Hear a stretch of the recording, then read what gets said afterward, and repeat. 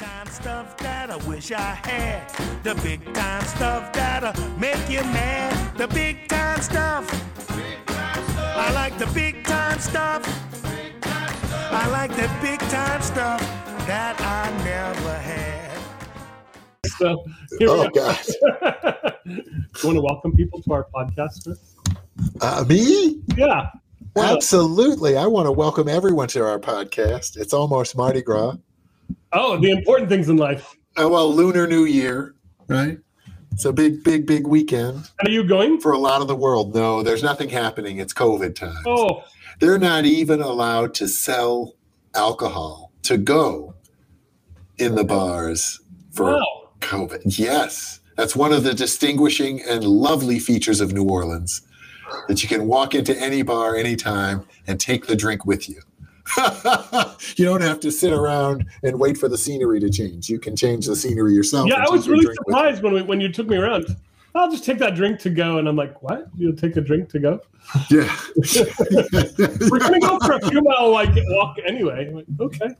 Yeah. Well, sadly, there's a little kibosh on that, but it's still a lovely time and celebratory time in the city. But anyway, welcome everyone to Market Meditations. As I meditate now that we're talking about alcohol changes in the world. Yeah, exactly. Well, today's an interesting conversation, right? Because we've got Dan with us, who is a fertility doc, and he's done a bunch of stuff in the startup space, including starting one of the largest. Maybe you want to describe all the affiliations you have, Dan, but including starting one of the largest places where doctors congregate to raise money for their new ideas. And so, Dan, maybe actually, why don't you introduce yourself for us? Okay. Don't be shy, Dan. Don't be shy. Yeah. And I want to hear about your companies too, right? Along the way. So, if this is a 30-second intro, I'm just going to axe you, and Chris and I will have the podcast without you. Got it. You got to tell us about all the cool stuff you're up to. Cool. Okay. Well, thanks for having me. So I'm Dan. I'm a fertility doctor, which means I did my training in OBGYN and extra training in fertility. Those who don't know fertility, that's, the buzzwords are things like egg freezing and IVF, genetic testing, things like that. I would say my first love was mathematics. I did a degree in mathematics and clinical epidemiology. And then I think I was never diagnosed with ADHD because I'm always doing the next thing and futuristic kind of thinking. So while being a fertility doctor, I started a company called Future Fertility. It's the application of artificial intelligence inside the IVF lab. We can dive deeper into that. You're headed towards a 30-second intro. Why don't you dive deeper? Oh, Jesus. Neil, the pressure is incessant. Well, no, he's done a bunch of stuff too, and I want him to get to Halo Health, but I want him to unpack these things so then we can have a richer conversation. Right, fair enough. But I'll tell you the origin story of Halo Health. The origin story of Halo Health is a guy like me who's a physician who did his own startup and, figuring it out along the way. Met a whole bunch of amazing founders in the medtech world who clearly didn't have a foot in the clinic, didn't know doctors, didn't realize their solution didn't have a problem or their problem didn't make sense. Met a whole bunch of physicians who were super clever, a little burnt out, had a little bit of extra money, tired of buying cannabis stocks or another apartment. And I thought, why don't we put everybody together in a room? And, more likely these startups are going to, I just think it's quote unquote strategic money. If you early on, you can sort of set them in the right path, get the first customers, get feedback. So that's Halo Health. It's not for profit. We're just gathering a whole bunch of entrepreneurial physicians, a whole bunch of startups, and putting them in a room. Mm-hmm. Wait, but now go to Future Fertility. Go back. And then now go back. So Future Fertility, and then we can talk about your new gig, and then, fertility rates and why they're dropping, and then we can finally get to the. Okay, so my gig is I have a few gigs. So I'm the medical director of the Fertility Partners. It's Canada's largest network of IVF clinics. Mm-hmm. I'm just in love with my job. I wake up really excited and happy. They're very pro innovation and big system problems. So I really love what I do. My own baby is Future Fertility. Again, it's the application of AI in the fertility space. Mm-hmm. medical AI, you hear that buzzword all the time. Generally speaking, if you ask me, most AI is amazing. It's mostly used to make something faster, cheaper, automated. Our application is a little bit unique in the sense that, like, when you look at a woman's eggs, there is no visual scoring system. So even trained embryologists can't tell the difference between a good egg or a bad egg. It doesn't exist. And I thought, how is that possible? And that's a perfect, vision machine learning problem. So what we're doing is we're creating a solution that just can't be done by a human. So I think that's a really unique angle. And so that's one. I'm also involved with a new company called Bird and Bee. And they're sort of all about access to care and education. It's a direct-to-consumer startup, educating women at the very upstream. I consider myself downstream. If all else fails, come see me. I'll try my best. But this is upstream of everybody who's trying and confused and struggling. Well, an involved founder of. Right. One of the founders. Yes, sorry. Quite involved. So involved he doesn't sleep much. I mean, this guy's working 16 hours a day, kind of almost no matter what. And it's not because he needs to, it's because he's really interested in the innovation portion. I like it. I haven't turned on Netflix in months. So Dan, with Halo, you throw a bunch of guys in the room together. What are your goals, or what are you hoping to? He's not describing it well. It's like an aggregator for we'll call it healthcare executives, mostly doctors, able to fund startup ideas since they already have a background in what's going on. And again, he's a founder there. While he's not running day-to-day operations, he was one of the 6 or 7 people to kind of help put it together. Yeah. There's like much easier.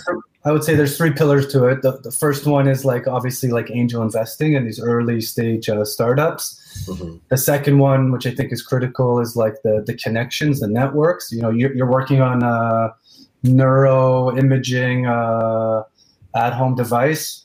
Here's 10 neurologists who are happy to try it with their patients in the clinic. That's we probably saved you 9 months and 100 hours. Mm-hmm. And sometimes just these early startups need that critical advisor. The thing about it, in the world of physicians, we all know 1,000 physicians. They're one phone call or text away. But if you're not in that world, it's kind of, the only physician is your family doctor or your cousin's uncle or something like that. Mm-hmm. Wow. Yeah. Okay. Take us through, a little bit. So one of the reasons I thought this was an interesting conversation I wanted to bring is because obviously people are becoming more and more familiar with the fact that fertility rates are plunging in this country and in this world. And so your role is becoming more and more important in the propagation of our species, literally. I mean, you can't say that with very many people. Right. Certainly our role, Chris and my role every day is not so important to the propagation of the species. Right. We got to get you to Japan and Italy stat. And, obviously you're doing all of these things because you care about the entire, value chain. Even it seems like a terrible divorcing word from what's actually going on. You care about people actually having babies and healthy babies and doing well with it. And I'm kind of curious where that motivation came from. I'm kind of curious about, what it is you're thinking about as you're, inevitably in the next 3 years, you're going to call me and say, hey, I'm starting a new startup. And we're going to bounce ideas off of each other. So I figured I might as well just learn more about your lens for what makes you interested in being involved in yet a new project. You know what? I think if I have to connect the dots going backwards, it starts with a mathematical mindset. To me, first of all, I went to mathematics to get into medical school because I have a Jewish mother. I didn't even apply. I can understand the medical school part. The mathematics was your love. Right. Well, so it was strategic. So to get into med school, you need some high grades. And to me, mathematics was one of those courses where you're either getting a 0 or 100. Mm-hmm. If you know the rules, if you know how to multiply, you can multiply any numbers out there. So that's kind of the mindset I always went into. Mm-hmm. And to me, I always sort of approached everything like that. Like fertility to me was like a puzzle. So, we have an end product and we have ingredients and where's the limiting factor and stuff like that. And as you get deeper, they say as you get to the edge of like your profession, that's when the interesting stuff happens, the innovation. So a good example is Future Fertility. During my training, when they were teaching me about this and that, and they were like telling me about the eggs, and I said, wait a minute, where's the egg scoring system? And they just said, it just doesn't exist. I was like, well, what do you mean it doesn't exist? Why doesn't it exist? I was a very annoying person to study with in medical school, because usually people are memorizing that differential diagnosis and this and that, and I said, like, I'm never going to remember all that. Just if you explain to me the why, I'll figure it out when the question comes up. Because it's kind of like chess. If you know the chess moves, then you can be a grandmaster. That's sort of how I always approach it. So all these Neil jokes about so many startups, but really all it is me identifying problems that people haven't attacked them in the entire value chain. In the value chain. I put it in quotes because it just seems like a terrible way to describe bringing life to the world. Yeah. So I love it. For me, fertility, one of the reasons I went in there was like, I always like the objective stuff. So again, going back to the math, like to me, stomach aches, depression, all important, but it was no objective way for me to measure it, right? It was dependent on what you tell me, and what you tell me depends on how you experience the world. Yeah. And I found that more frustrating for my personality. I like the hormones, and if I change this lever, this goes up, and if I change that, this goes up. I like the ultrasound findings. I like the blood work. It was just more concrete for me. Mm-hmm. And I thought with that I could it just works better for me. The other part is fertility is like a really new field. Like if you think about it, we've been treating pneumonia in one way or another for hundreds of years, maybe not that well until antibiotics came up. Leeches are out now. But like the first IVF baby is only 40 something years old. That's like a relatively new field. And I thought to myself, that's where I want to go, because in my career, I'll be part of these like incredible changes. Interesting. So obviously you're part of you said you're the chief medical officer for the largest fertility clinic in Canada. I'm curious about whether the trends are getting better with all the data you're gathering, at least within your clinics, and what people should actually know. On this podcast, we have people who potentially trying to have kids, but we also have grandparents. And so, what should these folks know? Tell us both about the trends first, and then about.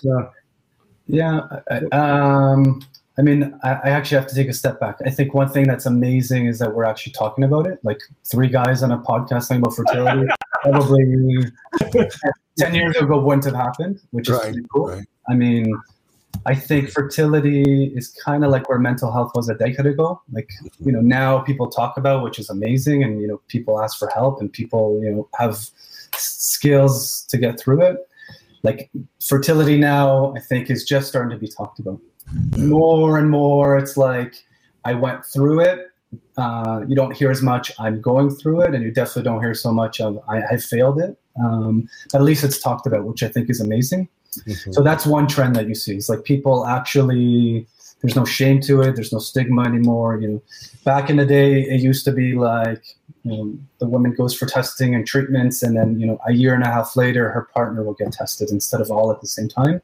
So I think the breaking down the stigma is huge, because A, you don't have to suffer silently, and B, you've got earlier intervention, right? Like, whereas before people would, try on their own for 4 years and then go to a doctor. Here, if they sense something's not right, they go to their doctor, which I think is super smart. So the conversation is a big trend.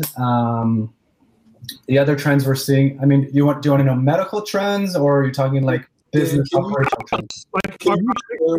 Go ahead. Yeah. What's the larger backdrop? I mean, how have fertility rates trended or dropped or over the last, say, decade or 2 decades? Yeah. So I would say for the general population, definitely the infertility rates are dropping.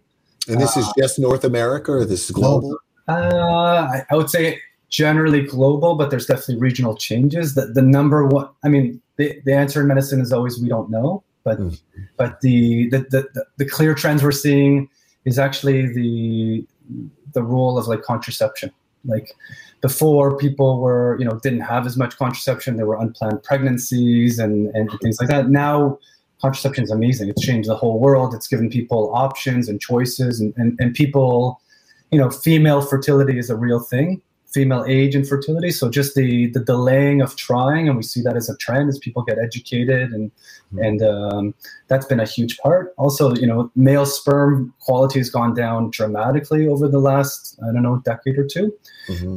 No one again knows why. I mean, the popular theories are, our crazy environment and the food, the processed foods that we're eating and our sedentary lifestyle, but no one really knows. So it's a combination of things, which is why you're hearing about it all the time. Like almost everybody's struggling.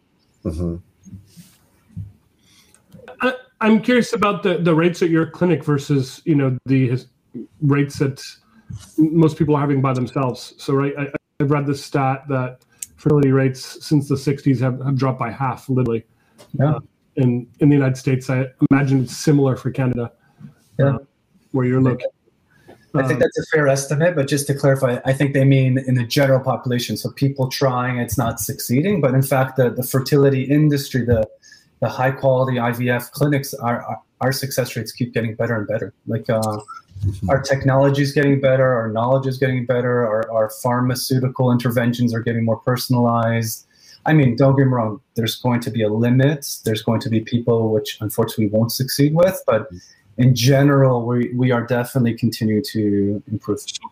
So would you say people coming to a fertility clinic have a 20% more higher chance of having children, or 30%, or do you guys keep measure of that? Or yeah, Neil, do you mean to ask a 20% or 30% increase over doing nothing? Yeah, I mean, these people clearly couldn't have children. Now they're coming in, and so a third of them are having children. I mean, that seems like a good outcome.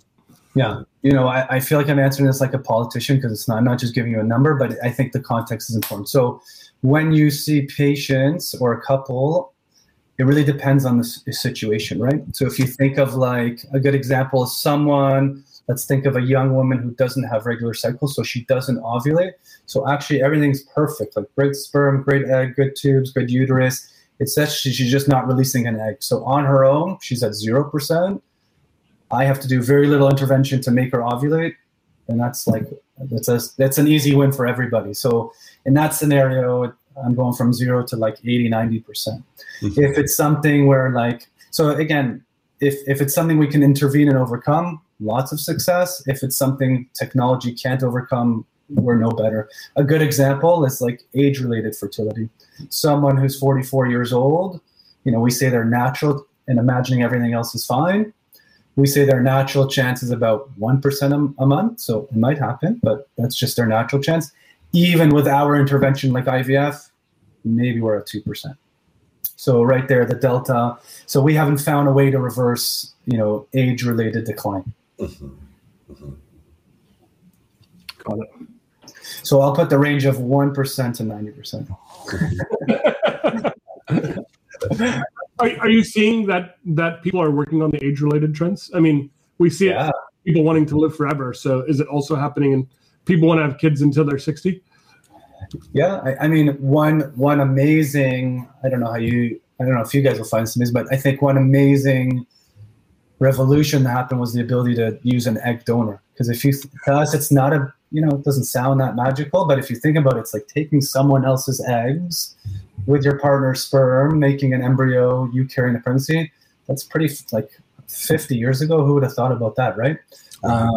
That we think can overcome. That's usually our, when treatment doesn't work, IVF doesn't work, that's usually our next intervention.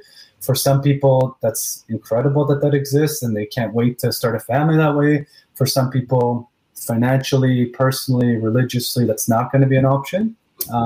There is some, the holy grail for us in the world of fertility is the idea that female are born with a certain number of eggs, and as they age, quality and quantity decrease. So there isn't like an egg stem cell. There's no rejuvenation. So it's like a set time. We always tell patients, even the most fertile person in the world eventually ages, eventually struggles, eventually goes through menopause.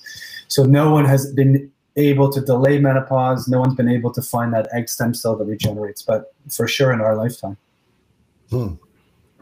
We've got to study the hydra more. Yeah. The one thing that doesn't age. Yeah. Yeah. But that's fascinating. What is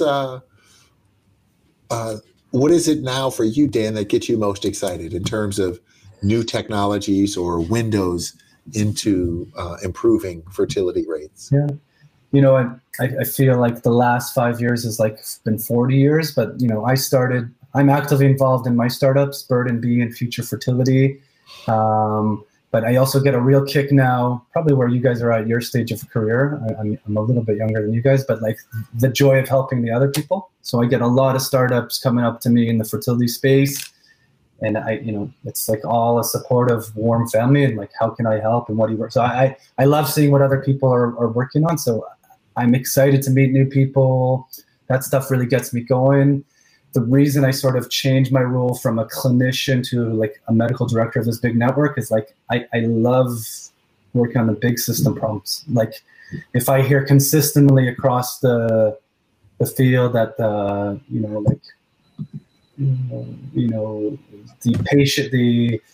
patients feel alone when going through it. And I was like, well, why don't we just solve that? Like, how do we make them feel less alone? What's everybody doing now? Or, yeah, I like the big system problems. I like seeing patterns and seeing what we can do to tweak them. Mm-hmm. Yeah, that's great. And you've gone deep with Bird and Bee. What's your vision for Bird and Bee, and how will that help us change the world of fertility? Yeah, so Bird and Bee, I'm super excited about. We're just coming out of stealth mode now. And this is like an upstream opportunity. So this is not people coming to see me, the fertility doctor. This is the 10 times more who are trying at home. Again, these are the patients who don't know where to go. It's if you've ever done it at home, it's kind of like you have to be your own advocate. Like this is this website for this, and this is where I get pills for that, and this is where I get urine sticks for that. So we're defragmenting it all into one thing: education, support. But the interesting part is we're focusing both on the diagnostics. Like this is at home, urine-based, very quick insights. A good example of that is like sperm tests. Okay, so I'm hopefully teaching you guys something about fertility. But one thing I don't think every viewer knows is like you can't tell anything about your sperm based on anything. Like you can't tell based on your anatomy, sexual function, sexual drive. Like there's like the semen that you just can't tell, right? The only way to know anything about your sperm is you got to put it under the microscope. So I can't tell you how many men I see where couple's not getting pregnant. You do an initial testing, and he unfortunately has no sperm. It's not his fault. We got to figure it out. We can intervene, but really, that's been 2 years of distress and heartache of no success where they could have started the whole journey earlier. So that's like a good example of like the earlier you have information at your home, the earlier you can intervene if you need to, and the more successful you're going to be. So that's the diagnostic side. The treatment side is even more exciting to me. There's two components to it. One of them is like the nutraceutical. So we all have seen over-the-counter prenatal vitamins. I mean, that's important, has folic acid.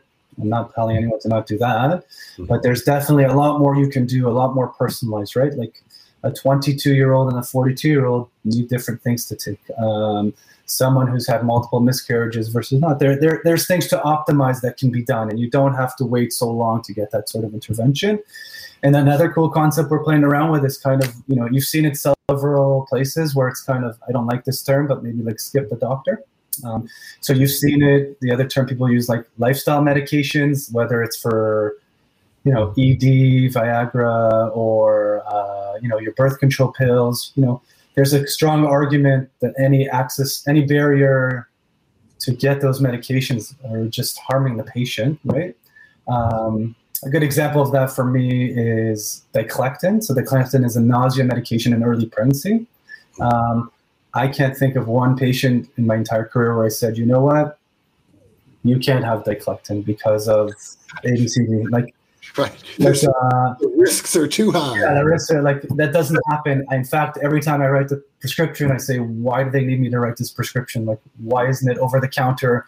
The poor woman waited a week and a half to come see me just to get this. So it's a good example. So there's a lot of these fertility-focused interventions You don't need to wait a year and a half to see the doctor. Give it to the people. Let them try. Of course, in an educated way. Yeah, that's great. Yeah. It's really great. Dan, I really appreciate you joining us today, just sharing a little bit about the stuff you've got your fingers in, literally literally trying to bring more life to the world and being really passionate about it. He most days where I've tried to catch up with him, he's literally worked 16, 17-hour days. No question, no worry, excited to continue to work. Only thing is sleep is required at some point, so his body tries to shut him down to head towards sleep. He'd work more hours. Neil, you just got the next startup. So what? We need a pill to just do REM sleep. None of this non-REM. Just condense it. Right. 12-hour and Yeah. I was going to ask one last question, Dan. Yeah. I mean, as a mathematician, and generally understanding that this is still kind of a novel or new field, what is the quality of the data you're dealing with, and have you seen that trend improve? That's like a great question. So, the joke we always sort of say in statistics and research is like garbage in, garbage out. Mm-hmm. So we are all, me especially, like I'm obsessed over the quality of the data. Mm-hmm. And I think what you see in our field is sort of like a clinic sort of amalgamating and trying to grade on one network or one electronic record. So the data is getting better. Like here's a good example. So, let's say 20 years ago, when our success rates weren't so good, we would put like 2 or 3 embryos in, hoping that one of them takes, right? Mm-hmm. And let's say one of them I don't know which embryo it was, right? And so like, it's really hard to know. That's a good example. I couldn't study that scenario. Whereas now we're doing we're tracking each egg and doing single embryo transfers. And, with the electronic records, we can really track it. And the data is getting much, much cleaner, and we're getting really interesting insights. But I agree. I think the data massaging and the clean data is going to be so important for the future. Yeah. That kind of makes me excited. Just what you were talking about, not having data on what's a good egg versus a bad egg, or the sperm counts, or the virility or vitality of the sperm, or all those kinds of measures, which would be critical to furthering your work. So, yeah, I always say the same line, which is like, if you can't measure it, you can't improve it. So like, let's measure what we can, look for patterns, try something. If it fails, pivot and try something else. Mm-hmm. Dan, thank you. It's great to have you. Thanks for your time. Thanks for hosting. I really appreciate it. Yeah. Great to have you. It was great. Thanks, guys. Yeah.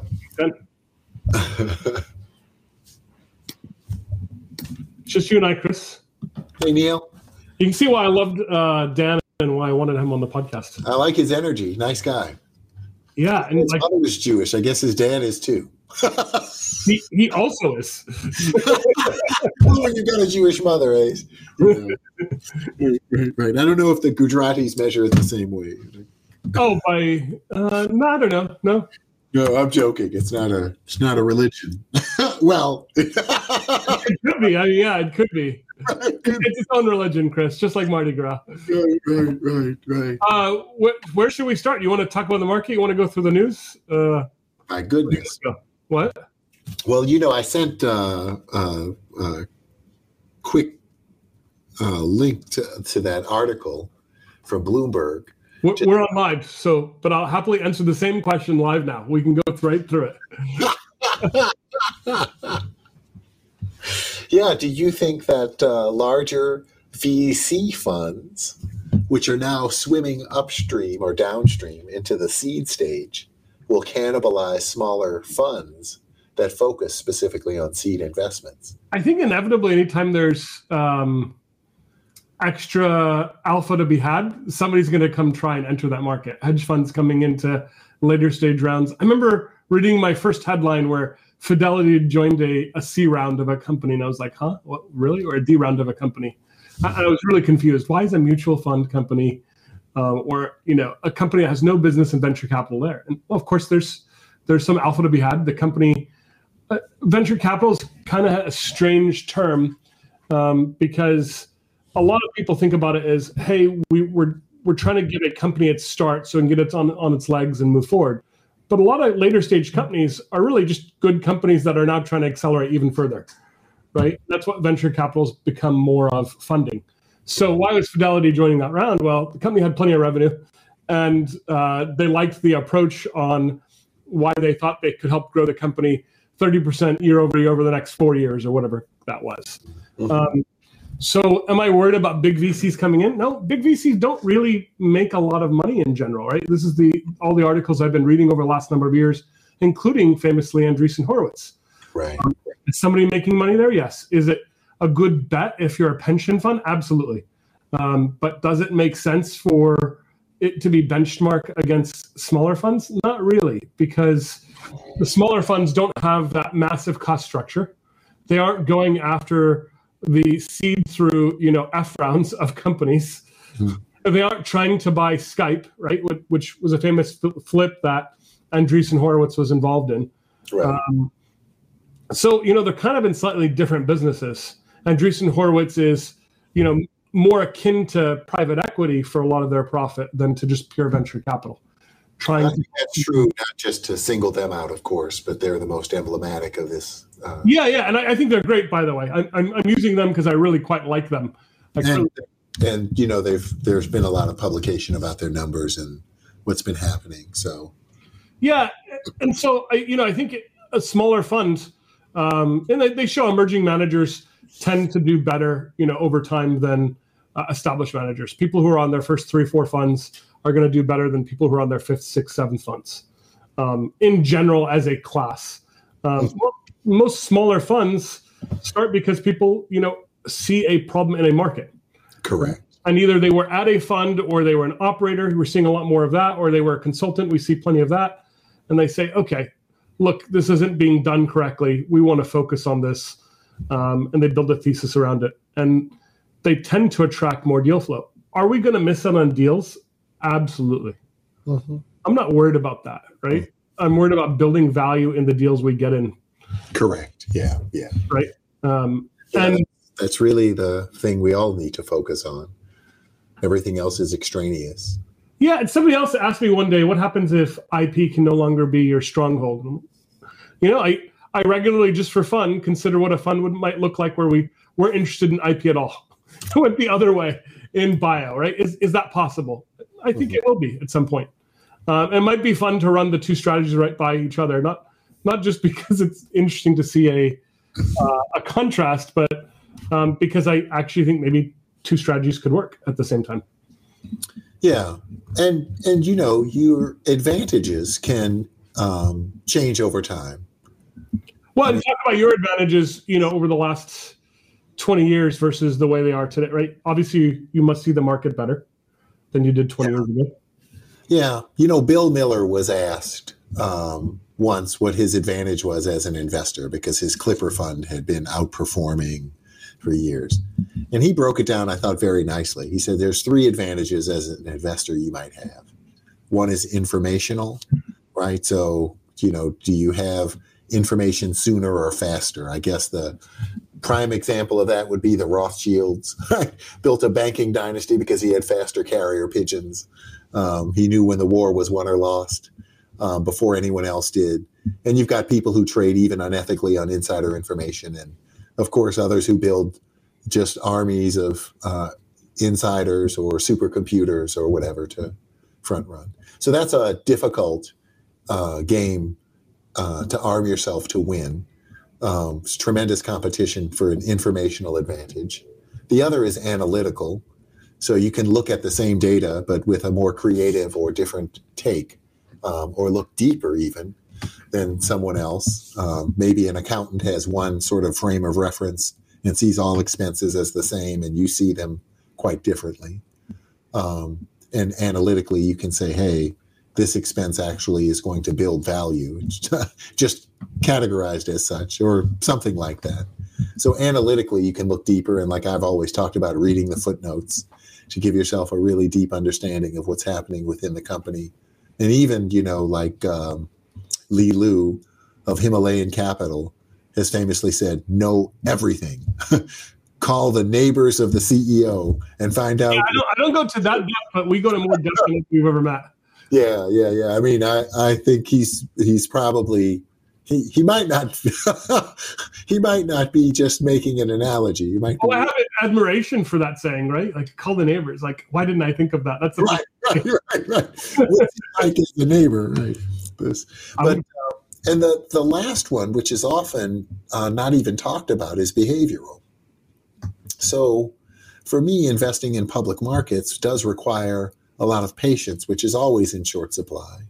I remember reading this biography of John D. Rockefeller, and I think he still holds the record as the wealthiest American because at his peak, his net worth was equal to 1/4 of our GDP, around 1913 or so. So that's a pretty large amount of wealth concentrated in the hands of one person. But he even said it, like, I'm extremely patient. Warren Buffett has said it. These are attributes that allow you, and you see it. You're in seed investing. You can see what's going to develop 3 years from now or 4 years from now much better than you can see 3 months from now when there might be a COVID outbreak or a trade war with China, or one of your companies can't get the supply chain quite right in the next 6 months, but they can work that out over a year and a half, or, I don't think I can quite see 3 or 4 years out because we're already kind of at the edge. You could look at papers and make some guesses, and I think there's some good statistical analysis out there, but we do follow companies for a long time. The most recent investment we made in a company, I guess we haven't disclosed yet, we followed for 14 months before we wrote a check. Most VCs couldn't do it, right? And we missed a round, and we maybe missed another round, and finally joined the investment. But it was only when it finally made sense to us that we did it. Yeah, and other behavioral investment ideas too, like you were saying with VCs. I think there's Charlie Munger's famous speech about the psychology of human misjudgment is something I highly recommend all our listeners to attend to, and you can find it on YouTube. It's we'll put it in the link here in the notes. Yeah, a very famous speech he gave to the Harvard Law class of 95, I think. So it's a 25, 26-year-old almost speech he delivered, but it's one of the best investment speeches ever given. And of course, it's not directly about investing. It's just about the pitfalls that all of us as human beings suffer from. Things that are very obvious, like denial or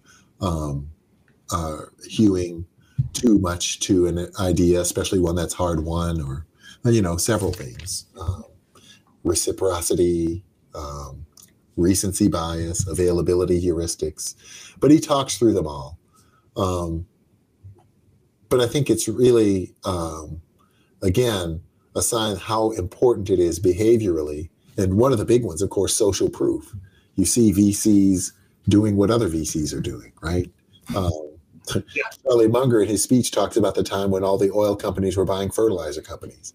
And he's like, it didn't make sense for Exxon to do it, but because Exxon did it, then Mobil did it, and then, Arco did it. And they were all just following each other down the hole, so to speak. And again, we were talking about this, maybe VCs will start to come into the seed stage in larger numbers, but it certainly doesn't mean that there will be success there. Yeah, well, no, I would actually say there's going to be some success there. That's some. I wouldn't necessarily bet against that at all. Just they still have to balance it against a much larger portfolio. So, what was it? We saw Sequoia or NEA raise, over an $8 billion fund last time. Like, you can make all the seed investments you want. It's pretty tough to make a dent in that, right? Well, I certainly. Yeah. Well, we're certainly seeing that social proof in the SPAC market, right? Just anyone with a name, from Shaq. Billy Bean. Billy Bean, yeah. And of course, Chamath. He's the Mr. SPAC. Oh, Chamath Palihapitiya, yes. Yeah. Your future governor. Well, we'll see. It could happen. Do you think moving some into the news, do you think that Trump's impeachment or success or not will move the markets in any way? Or do the markets care anymore about Trump? It's really I don't think no. I think from a market standpoint, it's neutral. It's no either way. Yeah. But politically, I think it's important. Well, I think maybe the next most important thing, and this was last week or the week before that even, but job numbers were up. 10 million jobs went back. 10 million people went back to work. Mm-hmm. Obviously, that still doesn't match the market and the people who don't have jobs. Yeah. Well, and I think, too, the stimulus bill is likely to pass. That's going to rearm the Robin Hooders and the Redditors. We've seen the stimulus here is just extraordinary. Yeah, but there were also some issues with the stimulus, right? I went to my favorite sandwich shop in Phoenix, and I went to visit my parents, and he was saying people were calling out sick because they were making the money from the stimulus bill now. And I'm having to cover all of these shifts. You have 30 people in line for a place that normally has 7. Yeah. And if you recall, the University of Chicago did a study back in August after the first stimulus payments were issued, and they estimated that 68% of working Americans were better off with the stimulus and not working. The enhanced unemployment benefits plus the... Yeah. So it's crazy to think that, right? It was the equivalent, they estimated, of over $24 an hour for most workers. And so you did see that across many industries, just people choosing not to work, even if they were given, payroll protection benefits or some offer of extended employment. Many chose to stay home and take the stimulus and the unemployment. And you could see that reflected in the economic numbers. I mean, consumer spending dipped, but not by much. I think we had, a 5% drop or so? It's really the weirdest time. I mean, we had a recession that was 5 times greater than the average of the last 7 recessions. 5x. And it happened in 25% of the time. It happened in a quarter of the time. It was deep and trenchant. And yet the stimulus came, and I don't know, the markets, of course, most of stimulus will find its way into the financial markets. That's certainly been the case for most of our recent history with stimulus and support. And this is no different.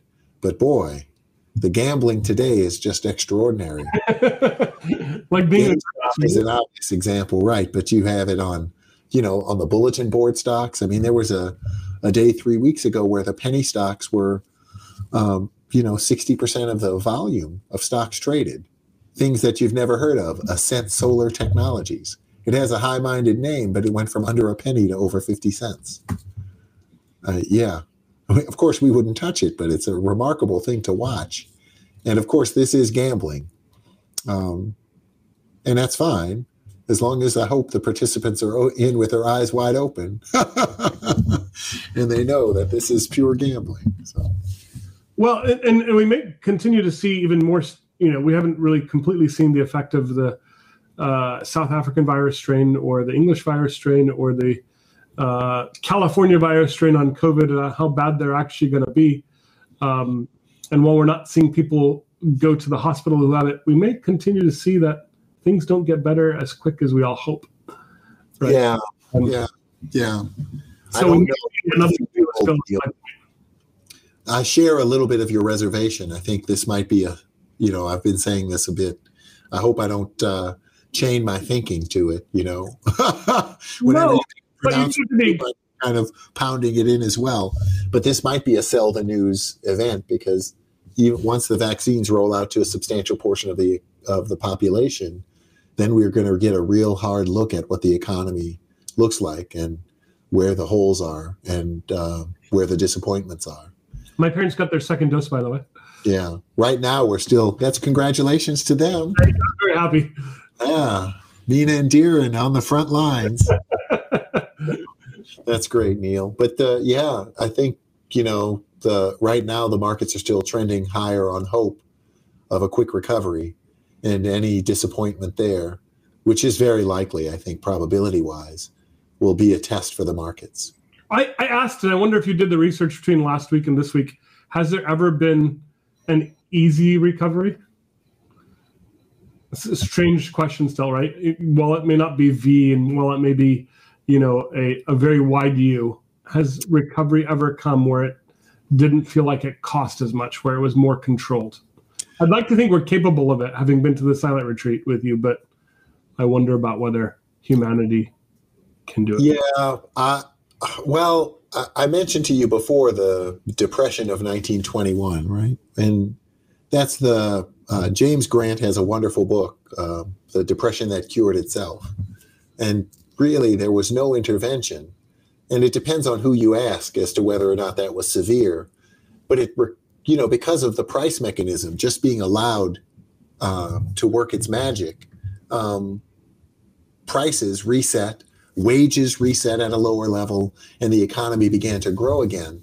And I think that depression lasted some 9 months or so, one of the shortest ever.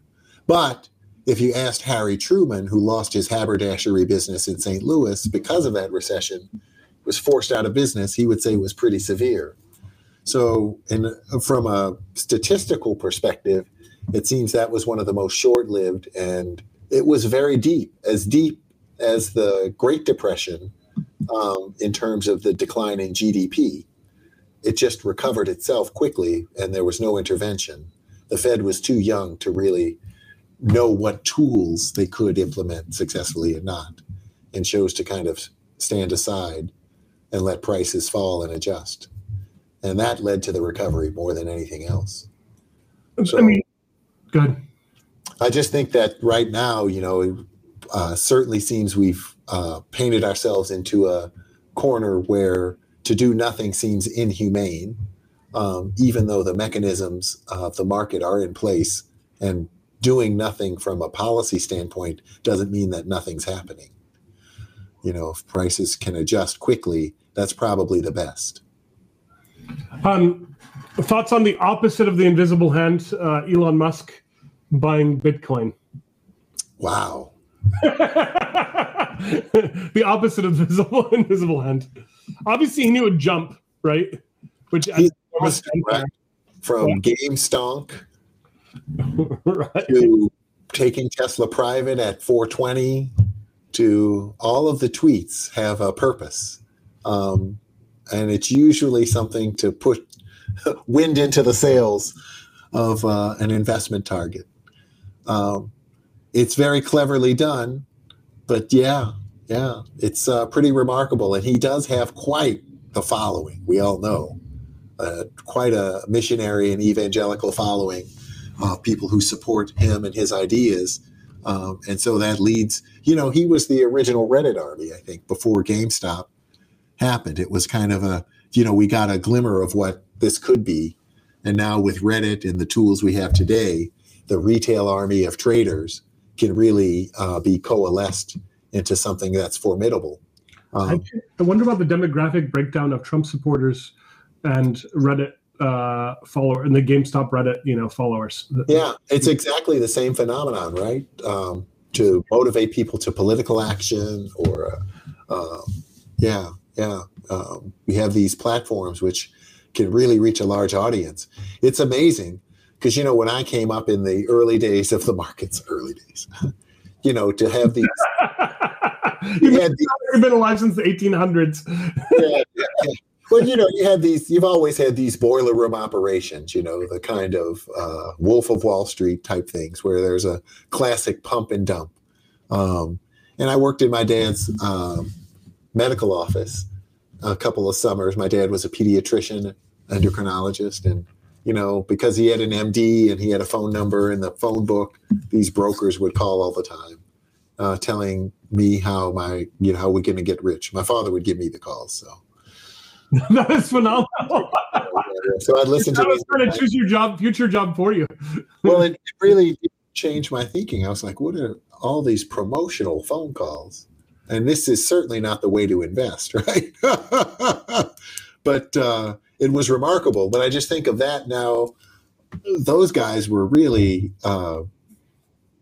cavemen compared to the scale you can amass now with these platforms. And it's the same process, right? It's the same pitch, just you've got scale. Well, and those sad stories. I lost everything following Reddit and doing trading GameStop because I didn't know how to trade it on my Robinhood account. And it felt too much like a video game. I read a couple of stories like that in the last couple of days. I was like, wow. Yeah, I'm glad those stories are coming out because, most of the time it takes a while and you only hear the stories of the, unemployed sanitation worker in New York City who turned $44,000 into $400,000. Using margin, right? Using a lot of margin. That's one moment in time. If you check it with 3 weeks later, it's not going to be the same balance. You must have seen in the past they had to switch off their margin for some people because they let it go too large on some. So people were taking advantage of it on Robinhood. Well, there was a real. Robinhood's being sued, and traders like Ja Rule are saying that they can't stop us from trading GameStop and all of this. But there are real practical reasons in the financial plumbing as to why some of that trading was excessive, and a lot of the collateral that Robinhood had to post because those trades wouldn't settle for 3 days just became overwhelming. That's why they had to have a capital raise and everything else. They just physically couldn't handle the trade settlements and collateralization of those trades. So $1 billion overnight they raised for that. Yeah. and a couple more over the next little bit. Yeah. Super Bowl viewership was down. Did you watch? Not religiously. I checked in on the game. I'm a football fan. It was on TV. Yeah, but I was mostly cooking for the week and doing stuff around the house. There was no party or anything. It was just family. So I would pause the game, go cook. Come back. Okay, let's fast forward. Yeah. It seemed like a event that was just kind of boring this year. It was strange to the entire thing. Was a little just odd. Yeah. Seems to be celebrating a football game when so many people are hurting in the country. Yeah, this is the Super Bowl, right? I always think I used to have a more cynical view of some of these kind of big events, but now I have a little warmer feeling for it, in my heart. I think some of those are, especially during dark times like this, a good thing for us to celebrate. Yeah. But some of it's strange to celebrate too during dark times as well. Like, pledged. Yeah. Like I was an anti-royalist. I'm not British or anything, but I just what is this antiquated thing? Queen Elizabeth was going to come on next week. She just texted me because we're on live. She's not going to come on. I think sometimes societies need those kind of break in case of fire people, right? Like we have Dr. Fauci, I guess. Who do you lean on? But when the Queen says, everybody be calm, it's going to be okay. Even the people who are anti-royalists. I'd rather have Dr. Fauci than Queen Elizabeth, I got to tell you. Since she's not going to be... Look, we just came out of the Trump administration. There was no calming effect at all. No. Everything was... there was breaking case of fire. There was fire everywhere. Everything was broken. So I just, some of those ceremonial figurehead type people, I think, I used to think, what are those institutions still doing around? But I can see sometimes they have a very valuable, certainly psychological effect for larger societies. I know as a value investor, you may not be as interested in single day pops on an IPO. Does that mean you have avoided investing in Bumble today? Yeah, no, I didn't invest in Bumble. Of course, Blackstone made a killing on it. Wait, so, obviously you understand that market very well. And again, I know you don't want to make tons of trades, right? Like coming to your office is very different than coming to a normal financial office. There's no news. There's fresh flowers. It's very nice and relaxing.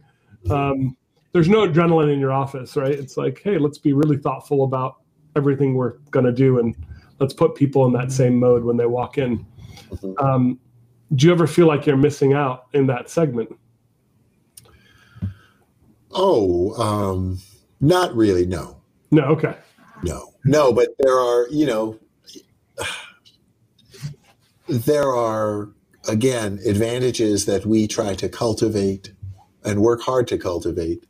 And then there are many ways to make money in the markets, but we can avoid the noisy dance hall where we can focus more deeply on holding companies for the long term. I mean, look, I've evolved over time, Neil. I haven't always thought the way I'm thinking today, even just 5 years ago. But I sometimes feel like I'm too slow. What's that old German saying? Too soon old, too late smart. And I feel sometimes like I've been behind the times, like just to find a great company that compounds over time for the long term and let that company do the work for you is the best investment you could ever make. So are you guys investing in cannabis as a? We're very much looking at that space, but we haven't invested yet. It's still kind of the Wild West. And of course, that's been a subject of the Reddit army too. So that may yet give us an opportunity, but you've got companies like Tilray and the Canadian stocks because they trade on the U.S. exchanges. Tilray went up 51% on Wednesday yesterday. One day, and the Reddit army's behind them again. And I do think that's certainly a growth industry, but it's still yet too hard to figure out all the players who will succeed, though we're looking. And the same is true in certain forms of renewables, like going deep into wind. And some of those developments are very exciting areas for us. But again, I just mean in a general sense, Wall Street and the dominant psychology of my world in investing is that you need a lot of activity, right? Trading is the way to make money. Of course, it's in its most extreme form when we see the Reddit army and the newly minted day traders, which are reminiscent of 20 years ago or so with the dot-coms. But, if you just think about it logically, the more trades you make, the more decisions you're making. And every decision you make is naturally to invite error. So you're possibly multiplying, and certainly are multiplying many errors. Hopefully they might not derail your investment performance, but they're bound to have an effect over time cumulatively. So a good example of behavioral. Behavioral. So the basically the fewer decisions, but the more well thought out and deeper decisions you make, the more likely you are to succeed. I met a fund that the other day only invests in 3 med tech companies a year, and I was like, wow, 3 a year. And he saw a smaller volume than we did, was a bigger fund than we had, and he said, look, it's really not about trying to see better deal flow. When you get to a certain volume, you're seeing good enough deal flow. It's about making sure we spend the rest of the time adding value. And I was like, wow, I was really kind of blown away by the conversation. Yeah. And you see it a lot. I mean, if you look at, again, Buffett is probably the most emblematic, but you can look at Richard Lawrence at Overlook Investments or many of these very successful public equities, long-term investors, Nomad Investment Partners, many of these, and you can find their letters online and stuff. And you'll find, of course, they very consistently have concentrated portfolios. I mean, I think for Warren Buffett, his publicly traded portfolio was 25% in Apple stock. And I mean, this is billions of dollars, hundreds of billions, and a few bank stocks. I mean, he had 70% of the portfolio in 4 positions or something. Or you look at Richard Lawrence of Overlook, and he says, today I have a concentrated portfolio just like I did, and he's managing $6 billion, $6.6 billion or something now. He said when I had, 100 million or 60 million under management, we'd have 5 companies in the portfolio or 7 companies. Can I ask, is that something you disclose? How many between commodities, and sometimes you're in directly, and sometimes you're in the stock. I am still, You're in 40-50? Nicholas Sleep joked. He said, I'm in Cigar Butts Anonymous. I still sometimes can't pass up a bargain. So I'm working now to consolidate a lot of our holdings into a more simple format. And but it's still not that large number, right? For professionally. Oh my God, no. Yeah. No, we're 20 to 24 holdings across 20 to 24 holdings. Okay. Yeah. And that's across many different portfolios. So we'll have some portfolios that have, 8 or 10 holdings, but much more concentrated in that fashion. Do you see this article? AstraZeneca is going to ramp up vaccine production to 200 million a month. Yeah. What does your team think of that, Neil? Is it even possible? I mean, we've had so many supply shortages, which is one of my concerns about the real economy. We talked about unemployment and some other things, but I think semiconductor, right? When we talk about all the components are having shortages everywhere. Right. Yeah, I look at all of the news coming out of every public company and say, did they learn a little too much from Trump? Do they think in terms of their promotional abilities, or yeah. Right? Certainly, we see it out of I think thank God for Moderna, but I also think it's been a lot of they've got a lot more fanfare than maybe I would have thought they should have gotten. Those super important technology, I think people are paying many years in advance on the value of what it should be today. Can you say that in a different way, Neil? Yeah. So a company's worth whatever it's worth today. So you're saying people are paying the price of Moderna stock today? Yeah. So the price of the stock today is maybe more reflective of where their pipeline is going, because there's not enough Moderna stock to go around. Right. And so, I wonder when I see companies like AstraZeneca say something like that, are they trying to get their stock price back in, where it should be? Are they taking advantage of the fact that they've been underappreciated for a long time, and now they know they're about to get a pop, and so they might as well get a bigger pop? 200 million is a lot. Oh gosh, yeah. A month. So 200 million of anything, like pennies or it's just a lot. Specks of dust, anything. Yeah, it's a lot. So am I skeptical? Yeah, I'm a little skeptical. It's not an RNA vaccine though, so it may not have the same components. I haven't looked into what adjuvants it's using and whether they're rare or hard to get or if shortages or bottlenecks. Yeah. But I'm skeptical. Let's start with that. Right. Yeah, it's very funny. I wrote a little note to clients back when the GameStop thing was happening a couple weeks ago, and it created a little confusion. My clients were asking, do you think, Chris, that short selling should be banned? Because, first this was... I even asked you the same question. And of course I don't, I mean, there's a lot of unseemly behavior on both sides. But I do think, again, if you go back to the psychology of human misjudgment, right, we always need some counterweight to our conclusions. And short sellers are generally the only group that provides a counterbalance to generally rosy forecast from company managements, right? Company managements are always projecting the most rosy future. Not always, but 99.9% of them. Very few are putting it on the line and giving you the honest truth. And you have to ferret out that information, again, by reading footnotes and digging deeper, and talking to the neighbors of the CEO. And short sellers perform a very useful function in that regard. And of course, there are abuses, just like there are on both sides of that trade. But it's a very necessary informational counterweight to what normally passes for the rosy judgment of managements. And, like you're saying, even with AstraZeneca, hey, we're going to produce these, 2 million doses a month. It's amazing. 200 million, sorry. Yeah, 2 million.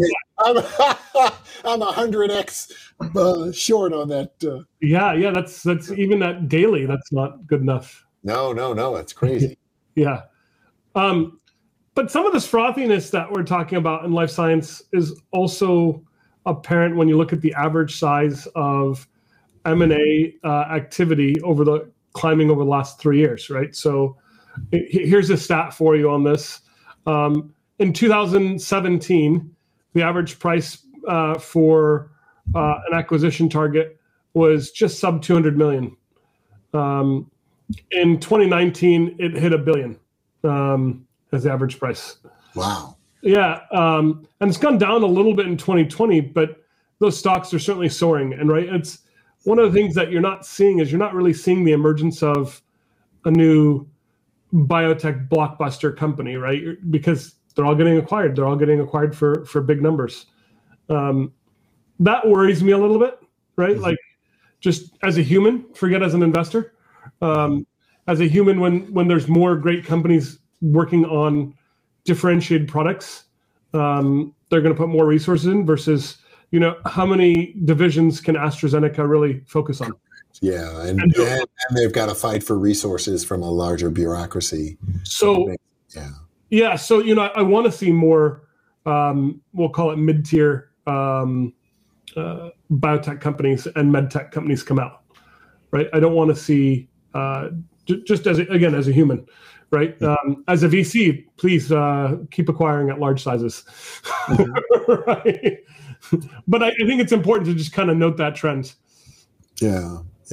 Well, of course, there's the famous old AT&T example, how they, just kept buying up all the startups and fiber optics and everything, and just kept our copper wire infrastructure much longer than its use by date, by stymieing the competition, by buying them and basically putting them to sleep within the large organization. So I hope that trend, but there's a lot of dynamism still in that space. So I do hope that trend can not become overwhelming. A couple more. We always cover SPACs because that's always fun. Right? A regular segment. No one needs to read McKay's book on the madness of crowds, right? Extraordinary popular delusions and the madness of crowds. We're living it. Colin Kaepernick did not read it as he started a $250 million SPAC, right? Maybe he doesn't have to read it. He's going to benefit. He's Colin Kaepernick. Yeah, it's Colin Kaepernick. You get 20% of the equity in that thing. It is nice. It's weird to watch. But I was reading this stat, and I don't know the exact numbers, so I'm going to quote it badly. So forgive me. But I want to say it was like 70% of the IPO volume last year or this year, over the last 12 months, has been SPACs. Yeah. Right? And it makes me wonder. So I started to kind of wonder about the costs of going public, right? So yes, you pay a percentage, right? You pay, we'll call it 10% when you go public of your company value to get it all ready to take it public. And so SPACs are saying, okay, you're only paying 20% now. But I actually don't know the real comparative costs, right? Is it really that much? Now you're public tomorrow, where today going and doing a roadshow is just lots of Zoom meetings, right? So is that really so hard on the executives? Does that really take them away so much time from running the company? Yeah. I feel they have to get back on the planes. Maybe there's an argument to be made, right? But not as much during Zoom time. Well, I think, you're thinking of the practical and administrative sort of aspects of an IPO roadshow and what it requires. And what the real costs are, right? So is it equal? Some people may say yes, and that's an argument people are making for SPACs. In the end, you lose a bunch of value in your company because all the top people are out pitching bankers, where we've done that for you. Mm-hmm. But I don't know. I don't have, even though I've kind of read a lot about the frameworks, we've done a little research there, I'm still not sure one is better than the other. I think conceptually it just depends on where you are, because a SPAC has high fees. You're going to get ripped off as a company going public, but you're going to get ripped off once, and there's some certainty. So you can kind of negotiate it in the price, and then the sponsor of the SPAC once you've gone public or merged in, they're on your team. So they're working with you to enhance the value of the company. An investment bank that's helping you with an IPO never works for you.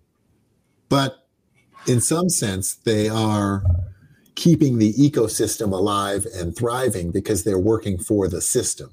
Because if I'm Goldman Sachs or Morgan Stanley or pick your bank, Merrill, I'm thinking of my next 5 IPOs too, right? This is one, but I've got to keep the mill going.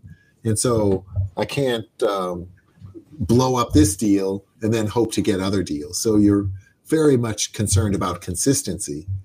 But from a company standpoint, you're a little bit at odds because the bank is not really working for you directly. In some sense they are, but really what the bank wants, what's ideal for them, is to have a first day pop, right? So underprice the IPO, which means as the company, you're leaving money on the table, which is the perennial grumble from companies, going IPO, that they didn't raise as much as they could have given the first day pop in shares prices. But that's what the investment banks would like to see, because it fuels the desire for future IPOs and builds their queue. So I think there's a kind of a trade-off in terms of the dynamics, whether you want certainty and one big price tag, or whether you want if you can stomach the uncertainty, possibly a lower price tag, but you still might leave money on the table. There's just a lot of uncertainty there. And then you've got other things like the green shoe and some other things that investment banks can do that generate income potentially for them at the cost to the company. But again, it's about the ecosystem for the banks. And when you have a SPAC sponsor, at first, it's a bit predatory and extractive, but then eventually you shake hands and become friends and hopefully build the value in them. And hopefully get covered. Hopefully get covered, yes. Or there's not enough trading volume, right? Right. Are a lot of I'm not actually looking at the trading volume of the SPACs. Are a lot of them having issues with it? I can't say, Neil. I don't. You're not paying enough attention either to it. I'm not paying attention as much to the volumes, and I do know that there's, because of the warrants and the other dilution, there's a lot of hedge funds being formed to short SPACs, just as a matter of course. Like back when I was in the early days of the market, you had any time a company traded at more than 12 times sales, it was a guaranteed short to make money. But now you've got companies like Lemonade and Snowflake and Shopify. I mean, they're trading at 60 to 100 times sales. It's like, whoa, how did that happen? And it almost doesn't matter what they do. It's like failure of imagination on your part, Chris. I have to stretch my imagination to the breaking point. But hey, if you live long enough, there's almost nothing you won't really see. I don't pay much attention to the Wall Street analysts at all, right? I don't really read analyst reports very often. I guess I've read them, but Rich Greenfield, does that ring a bell? I guess it made good VC news that he started a fund and he's supposed to be a good Wall Street analyst. Do you have any idea who he is? No, I don't. Well, Rich, we wish you the best of luck if you're listening to our podcast. He's investing in telecom, media, and tech. And I was surprised that it. Yeah. So do you know what bank he was with? No. Yeah. I didn't look it up. Yeah. But switching over to venture, huh? Switching over to venture. I guess the share of deals in Silicon Valley is going to drop below 20%. Where, just 6 years ago, it was, 60 or 70% of the market was still Silicon Valley? Yeah. It makes you wonder, why would you ever move to San Francisco now? The money is still there. The funds haven't moved. Work is there, but they're investing other places now. So, but yeah. Do you really need to move if you can build a good, talented company in a lower cost environment? Certainly, you don't have to live there. And look, I am very alarmed. It's just relentless what's happening to commercial real estate in San Francisco. I mean, Salesforce is the largest commercial lessor in California, and they just announced that they're going to have a permanent work from home allocation. And that follows Uber, which just had a brand new Mission Bay headquarters built. And so you've just got massive vacant square footage. So it's a good time to come to San Francisco to do a startup then, since you're still close to capital and it may be cheap. Are we going to see this cycle start all over again? It's possible. It's possible things will get much, much cheaper. But I'm just saying, like for commercial real estate across the country, it's a very ugly picture. But when you look at some of the old centers of strength, San Francisco, New York, it's just the news is relentless in terms of its ugliness. It's brutal. It's just brutal. So lots of funds are moving. I know I haven't read lots of RIAs are moving, but lots of PE funds and lots of hedge funds are moving to Florida. Is that something you guys ever think about? No, not yet. Not yet. Not yet. In the future, when you're I'm not averse to anything, but I don't know. Florida's done a great job marketing. Have a dear friend who runs a fund, and he moved from Manhattan Beach here in Southern California, near Los Angeles. Nice place. Austin.